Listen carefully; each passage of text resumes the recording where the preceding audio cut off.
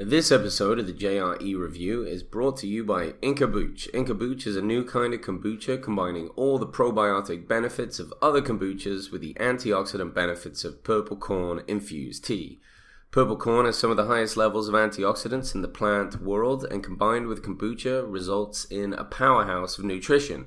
Visit inkabuch.com to check out their great selection of drinks, including spice berry and ginger coconut. Alright, today's podcast is one that I've been looking forward to reviewing for quite some time. Joe Rogan Experience Podcast 1227 with Mike Tyson. Mike Tyson, come on, what a legend, what a character, what a animal, or former animal, may I say. This guy has lived a life, many lives, 10 lives of the average man, and this podcast describes much of his shenanigans and what he went through. So, anyway, without further ado, let's get reviewing.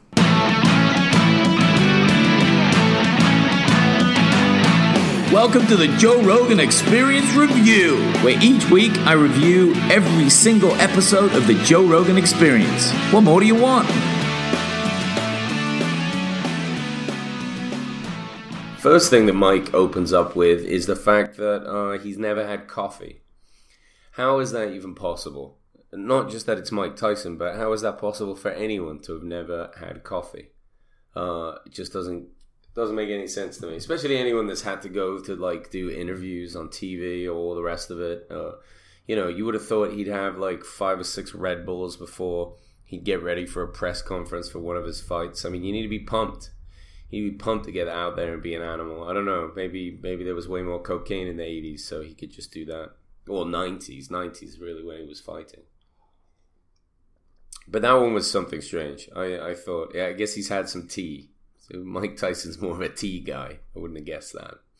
One of the really interesting stories that he was talking to Joe about was how when he was in prison, he traded some cards in prison for some tigers. He got some tigers, and the legendary story of Tyson and his tigers. He had some albino tigers when I think he was living in Las Vegas. And there's some crazy pictures of him when he's 19 years old, just wearing his underwear, holding these 2 tigers. And if that doesn't symbolize the kind of out-of-control baller lifestyle he was living, you can't even imagine. Tom Segura was also in this conversation with Joe, just at the beginning. He's a big fan of Tyson, and he's talked about Tyson on his comedy specials before. And he mentioned how he was texting back and forth with Tyson, and Tyson was like, "Hey man, awesome to meet you. I'll see you at your show." And Tom Segura just writes back, "I love you, man," or something, or just "I love you." So really something very awkward and pretty hilarious, which he puts in his comedy special, which I really like. But what I like about Tom's enthusiasm and why he showed up that day, I mean, he's obviously a huge fan of Tyson. He got to talk to him on a plane, and it just goes to show the reach that guy had. I mean, Joe talks about it a little bit in the podcast, how Justin Bieber is a megastar, obviously, right? But really only with teenage girls. And when it came to Tyson, though, even at 19, I mean, he wasn't just incredibly popular with people that were young. I mean, it was 50-year-old men who were admiring him because he's the baddest man on the planet. I mean, it really was a different type of fame. I mean, just the respect and the awe that the guy created. Just knowing that, you'd be around Tyson and he would just destroy you. And in a way, this is before UFC and MMA was really anything what it was. So when people looked at who was the toughest guy on the planet, it really was focused on the boxers. People weren't thinking that MMA guys could beat them. And probably back then, they didn't have the rounded skill set that would have allowed them to dominate boxers in the same way. MMA guys back then weren't really MMA. They were just different types of martial arts. And, maybe they'd engage in some cage fighting or something. But, I mean, it definitely wasn't the caliber. So you've got MMA guys today that would, in a street fight, wipe the floor with most boxers just because of the dynamic range that they have. But probably back then, boxers, they're just such great strikers, they would have been able to get the upper hand. And someone like Tyson, I mean, shit. Someone like Tyson, I mean, it's the Cain Velasquez of boxing, but more so. I mean, I can't imagine the damage that Tyson could have done if they had somehow persuaded him to join the UFC. I mean, imagine if it was as big as it is now and Tyson's now 19 and they're pulling him in and they're teaching him wrestling. With his frame and power, unbelievable. Be nothing like it. You put those tiny little gloves on Tyson too, like MMA gloves. It would be so horrifying. I couldn't even start to imagine the damage that he's done. But Tyson now is more chilled. He recently did a drug called 5-MeO-DMT. It's the toad. The toad is a very powerful hallucinogenic drug, and Tyson only did it just a few weeks ago, I think, from what he was saying on the podcast, and it's really affected him in a big way. It usually does, from what I understand of that one. It creates a huge kind of shift in your mindset and your thinking, and he's figuring himself out, and he's been pretty introspective for some time.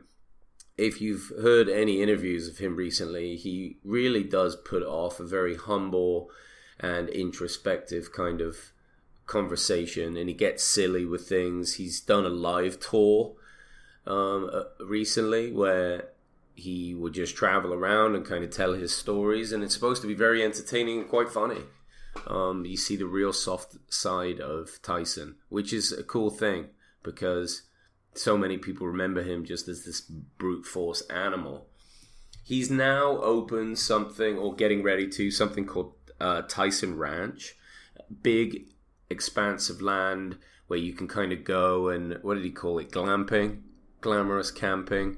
It's a retreat place where you can go, smoke some weed, enjoy your time, camp, meet people, chill out, relax. Just kind of a Zen experience. And through it, he's starting to get into the weed business, which is interesting. A lot of people are doing that. I mean, it's not just that there's money in it. This is a person that has been pretty dedicated to smoking weed for a very long time. I think he said when he was like 11 years old he started. He also did acid when he was 11, which is wild. I have nothing against doing acid, but doing it at that young age before your brain is fully developed, who knows if that's a smart move? I don't know. That's up to anyone that wants to decide that and try it. But I think 11 is, you're still playing with toys then. You just post Legos. And to get into acid, that's a big jump. I think maybe you should earn those stages. But he's a wild man, and he grew up in a very different way, in a very accelerated path of experience. So why not? Maybe it works for him. Things like getting Tigers and buying multiple Bentleys and huge bowler houses and things like this is just a result of what mega super rich people do. Because, you have that money, you're someone like Tyson, you're 19 years old, what's the point of just putting it into the bank? Like, all you know is you get it so quick, so fast, that why even save it? And it's an interesting thing when you see that, and like billionaires buying their yachts and just the mega wealthy spending. I mean, maybe there is like a point where you're just like, all right, all this stuff is useless, I don't need it. But at the same time, you can't take it with you. So why not just buy crazy, extravagant things? Maybe it takes your mind off whatever stresses you're going through at any given time. It's fascinating to me. I'd love to see that firsthand. Like, work directly, be a PA for like a billionaire and just watch how their mind works. See when they get bored and then they're just like, yep, I'm buying a yacht. I'm buying a helicopter. I'm buying a gold giraffe. I don't know if you can buy a gold giraffe, but that would be sweet if I had the money.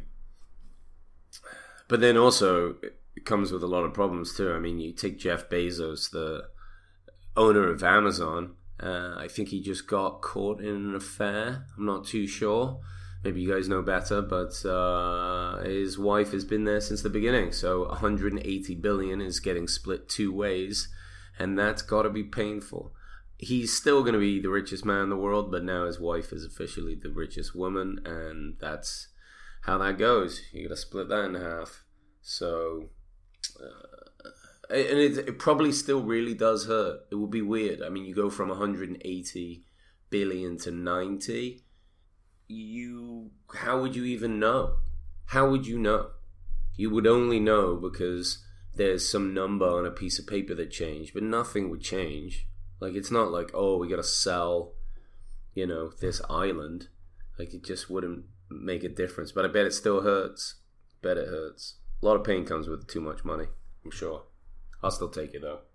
Some of the really interesting parts of this conversation with Joe Rogan and Tyson was when Joe was talking about how motivated he's got in the past from listening to Tyson. He learned a lot about boxers from Tyson because Tyson used to watch a lot of old tape, a lot of old boxing tape, and would mention fighters and fights that most people didn't know of because there weren't a great deal of archived recordings of old boxers. So you would hear Tyson in an interview like Joe would, and then he would go search out these boxers that Tyson talked about to kind of learn a little bit about it.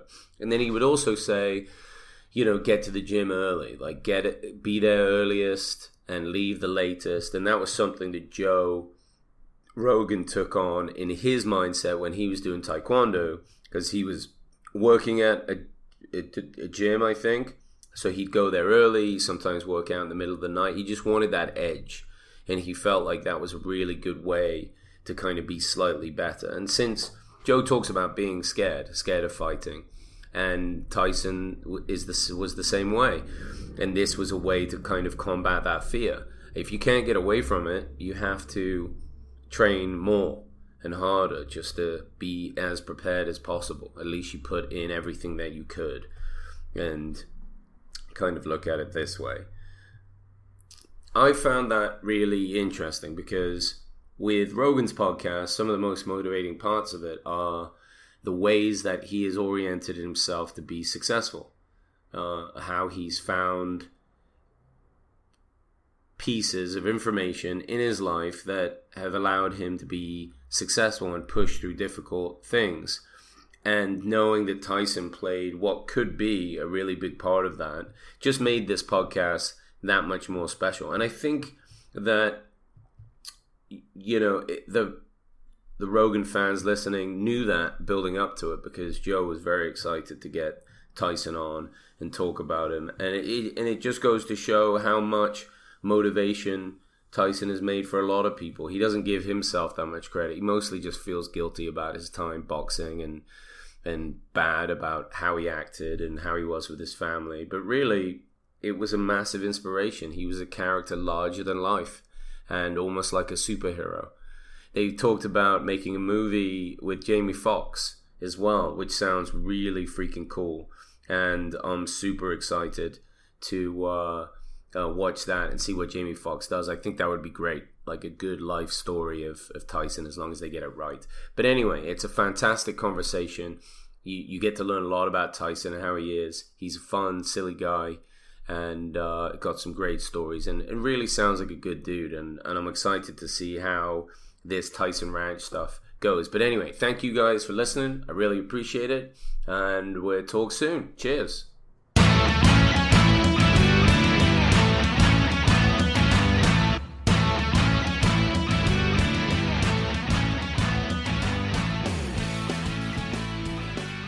Thanks for listening, and again, this review is brought to you by Inkabooch Kombucha. Go to inkabooch.com to order your drinks today.